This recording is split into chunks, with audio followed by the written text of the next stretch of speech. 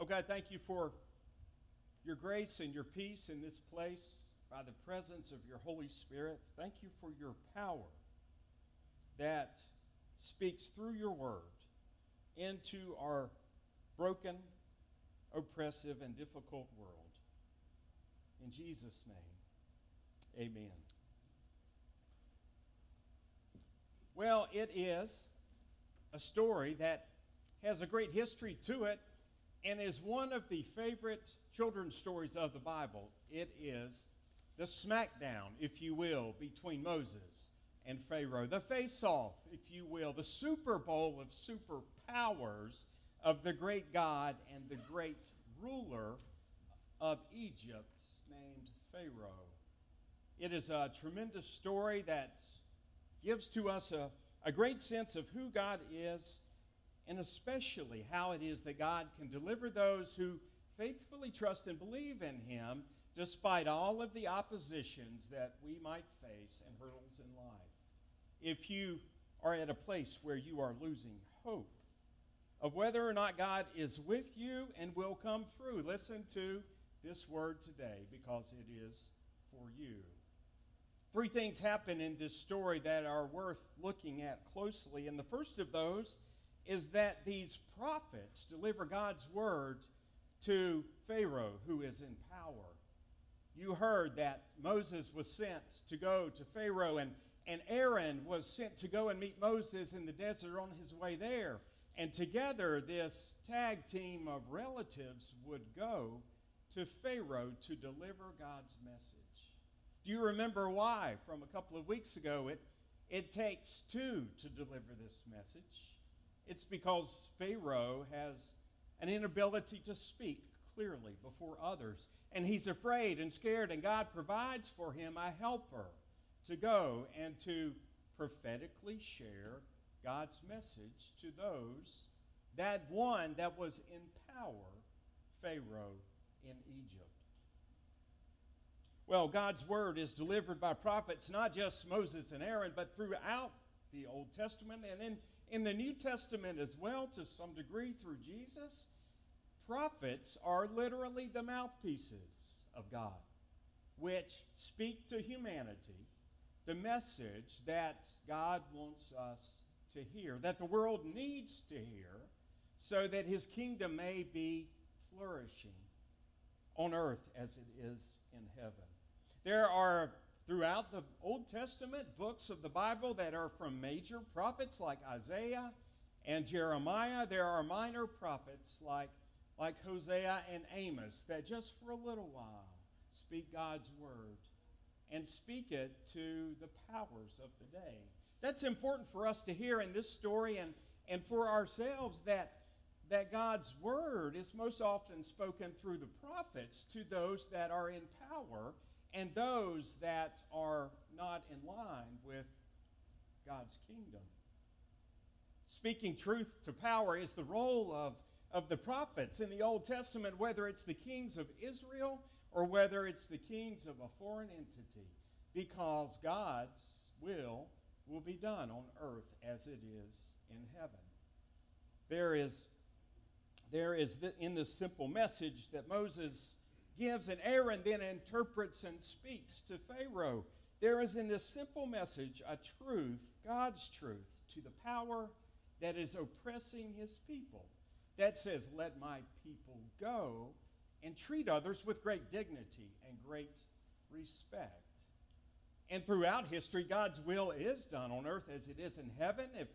Whether it's Pharaoh and Moses confronting him, or whether it's the Axis powers being confronted by the Allied powers in World War II to stop the destruction and the spread of violence and the annihilation of people, whether it is great leaders such as Martin Luther King speaking out against the second-class citizenry of African Americans in the 1960s, to say for over 100 years we've been citizens of this country, my people, and now treat us as equals as such. God seems to get His word, the truth of how it is that he wants us to live together out to the powers of this world, though darkness sometimes can hide it. Let my people go, Moses and Aaron said as they went down to Egypt, because we have a God that cares about the little people in the world. Have you noticed that? It's true. The oppressed, the downcast, those that are picked off and beat upon, God has a real heart for, and we should too. In the current immigration debate that's going on in our country and has been, and our immigration issue needs to be addressed and fixed, but all of the politicians seem to be afraid to touch it because I'm sure it affects elections and all of that. We have the conundrum, don't we, that we need to protect ourselves as a country and make sure that the bad entities don't come flooding across the border. And yet at the same time, with great respect and great dignity, we're called upon to treat with love and a mutual general care those who have come among us. We need to remember in hearing this that the Hebrews were immigrants in Egypt at this time, that they were enslaved people. And to those that had enslaved them and were taking advantage of them and beating them down, God said, let my people go. In our rhetoric and in our respect for people, let's remember that all people God loves and desires to take care of, and for us to do that too. So these prophets deliver God's word. Then the Pharaoh, the leader, resists the message that's given to him by the prophets, by God through Moses and Aaron. Did you notice his resistance? Pharaoh says, no, you're not going to tell me what to do. I have power and rulership over these people. You better do what I'm going to tell them to do. And in fact, I'm going to make it even harder for them to do their job just to spite you, perhaps, but maybe just to show them that this God you come and talk about is not so great after all. I'm the one that's in power. I'm the one that's in control. Pharaoh resists the message to treat God's people with equity and with justice and with fairness. Well, if you know anything about history, and especially that period of dynasty of the pharaohs in Egypt, you know that it was a glorious time, if you're an Egyptian, to think about the absolute power and the riches and the wealth that they had. There was this discovery in archaeology along the banks of the Nile, not far from it. Some years back, of the Valley of the Kings, there are 63 different tombs, rooms there in that complex, and all of them have the sarcophagus of these pharaohs that ruled over Egypt, inladen with gold and treasures lying all around. It's the stuff that movies are made of, like The Mummy, but it's also a great reality that they were people of absolute power, and they believed that they would live and rule forever. And so they built themselves these tombs, we would call them, as temples. They expected everyone to listen to them, to bow down and worship them, and to that, God sends through this man that cannot speak in public, and his relative that is not really known for anything, to say, no, you'll let my people go. Moses resisted it. And do you remember, as the story continues on, which I didn't have time to read, the 10 plagues that were given to all of Egypt to suffer because Pharaoh would not listen? 10 times Moses had to confront Pharaoh over and again and say, let my people go. The same message, a different trick, if you will, to show him that his God was able and even greater than Pharaoh himself. Pharaoh resists this message despite repeated attempts, and ultimately, God's message does come through, but not without a lot of resistance. Have you noticed in the world in which we live today that there is a lot of resistance to God's message? and the Word of God in the world, there is a tremendous amount of discord between scriptural living and between what we live as in the world and the cultural norms that we have. It's harder and harder to be a person of faith and to be a Christian in a way that is loving and yet at the same time says, no, God's Word is important for us to live together and love together, as we'll talk about in the laws that Moses receives from God on the mountain in just a couple of weeks. Blow by blow, every time that Moses goes to Pharaoh to deliver this message, there comes with it a plague that is sent upon him. And finally, when Pharaoh realizes the seriousness with which Moses' God comes, he relents. But not without great resistance. God even told Moses that he was going to harden Pharaoh's heart. Did you notice that? I've always wondered, and I've had that question a lot over the years, why did God make Moses' heart hard? Why did he make him resist the message of letting his people go? And the understanding from scholars is simply this, that God did not want Pharaoh to be able to later look as a benevolent dictator, someone relenting and finally having a great deal of generosity within him to let these enslaved people go.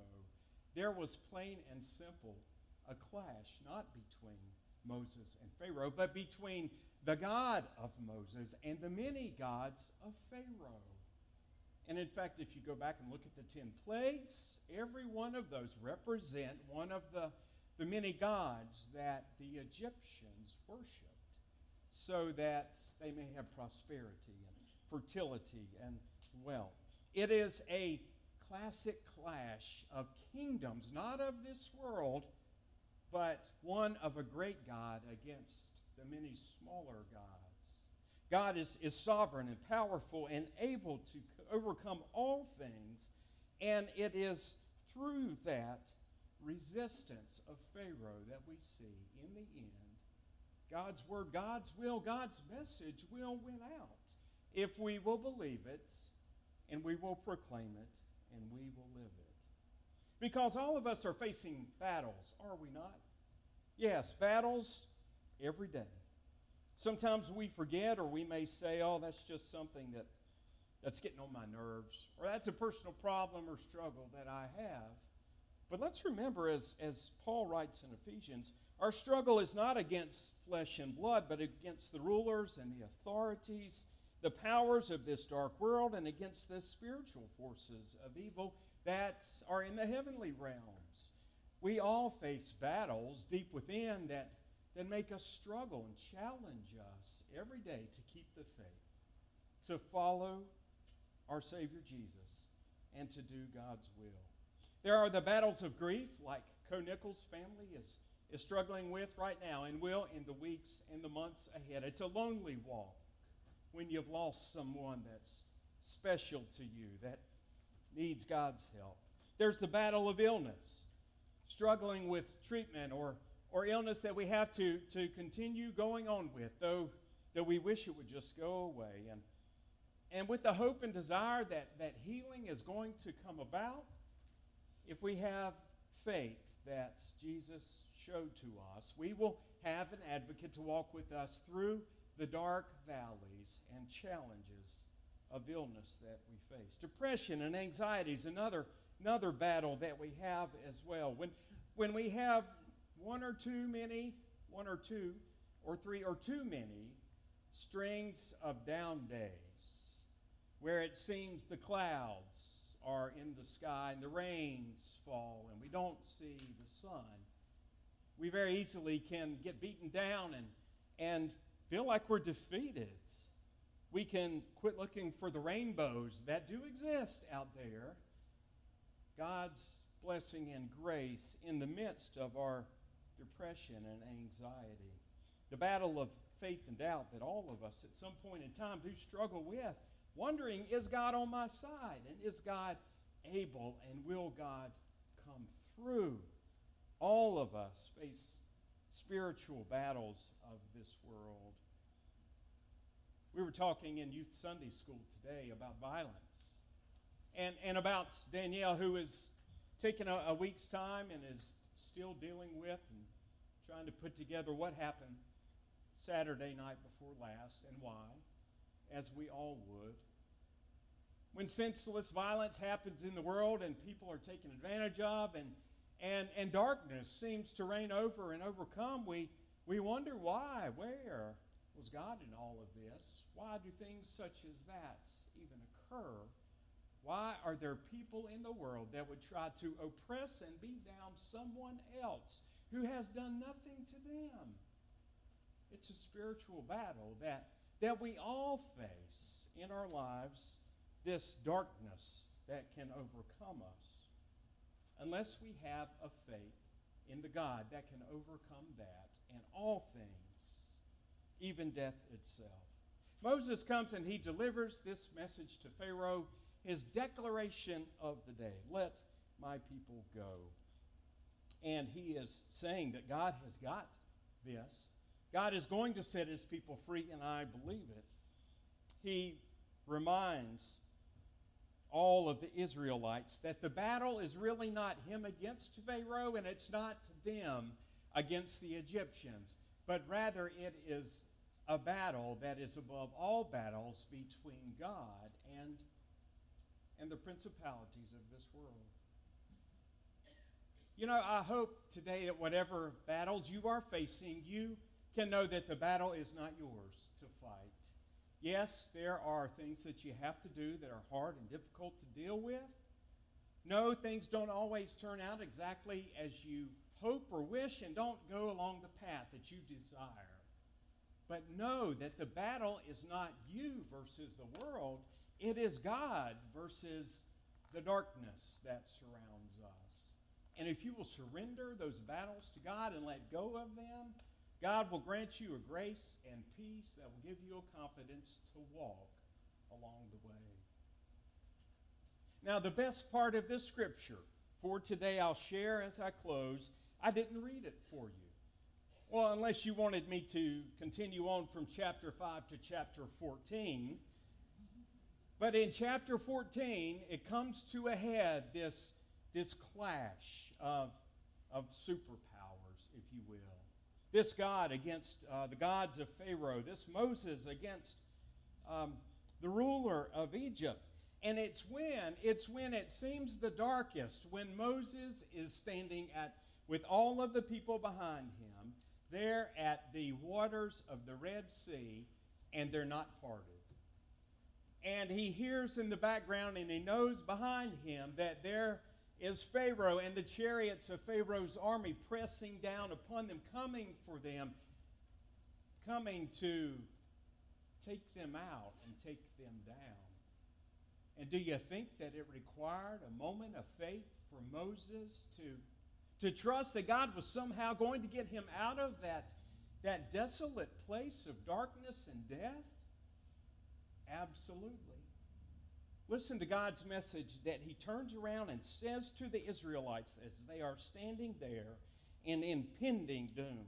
He said from 14 verses 13 and 14, Moses answered the people and said, "Do not be afraid. Stand firm, and you will see the deliverance that the Lord will bring on you today.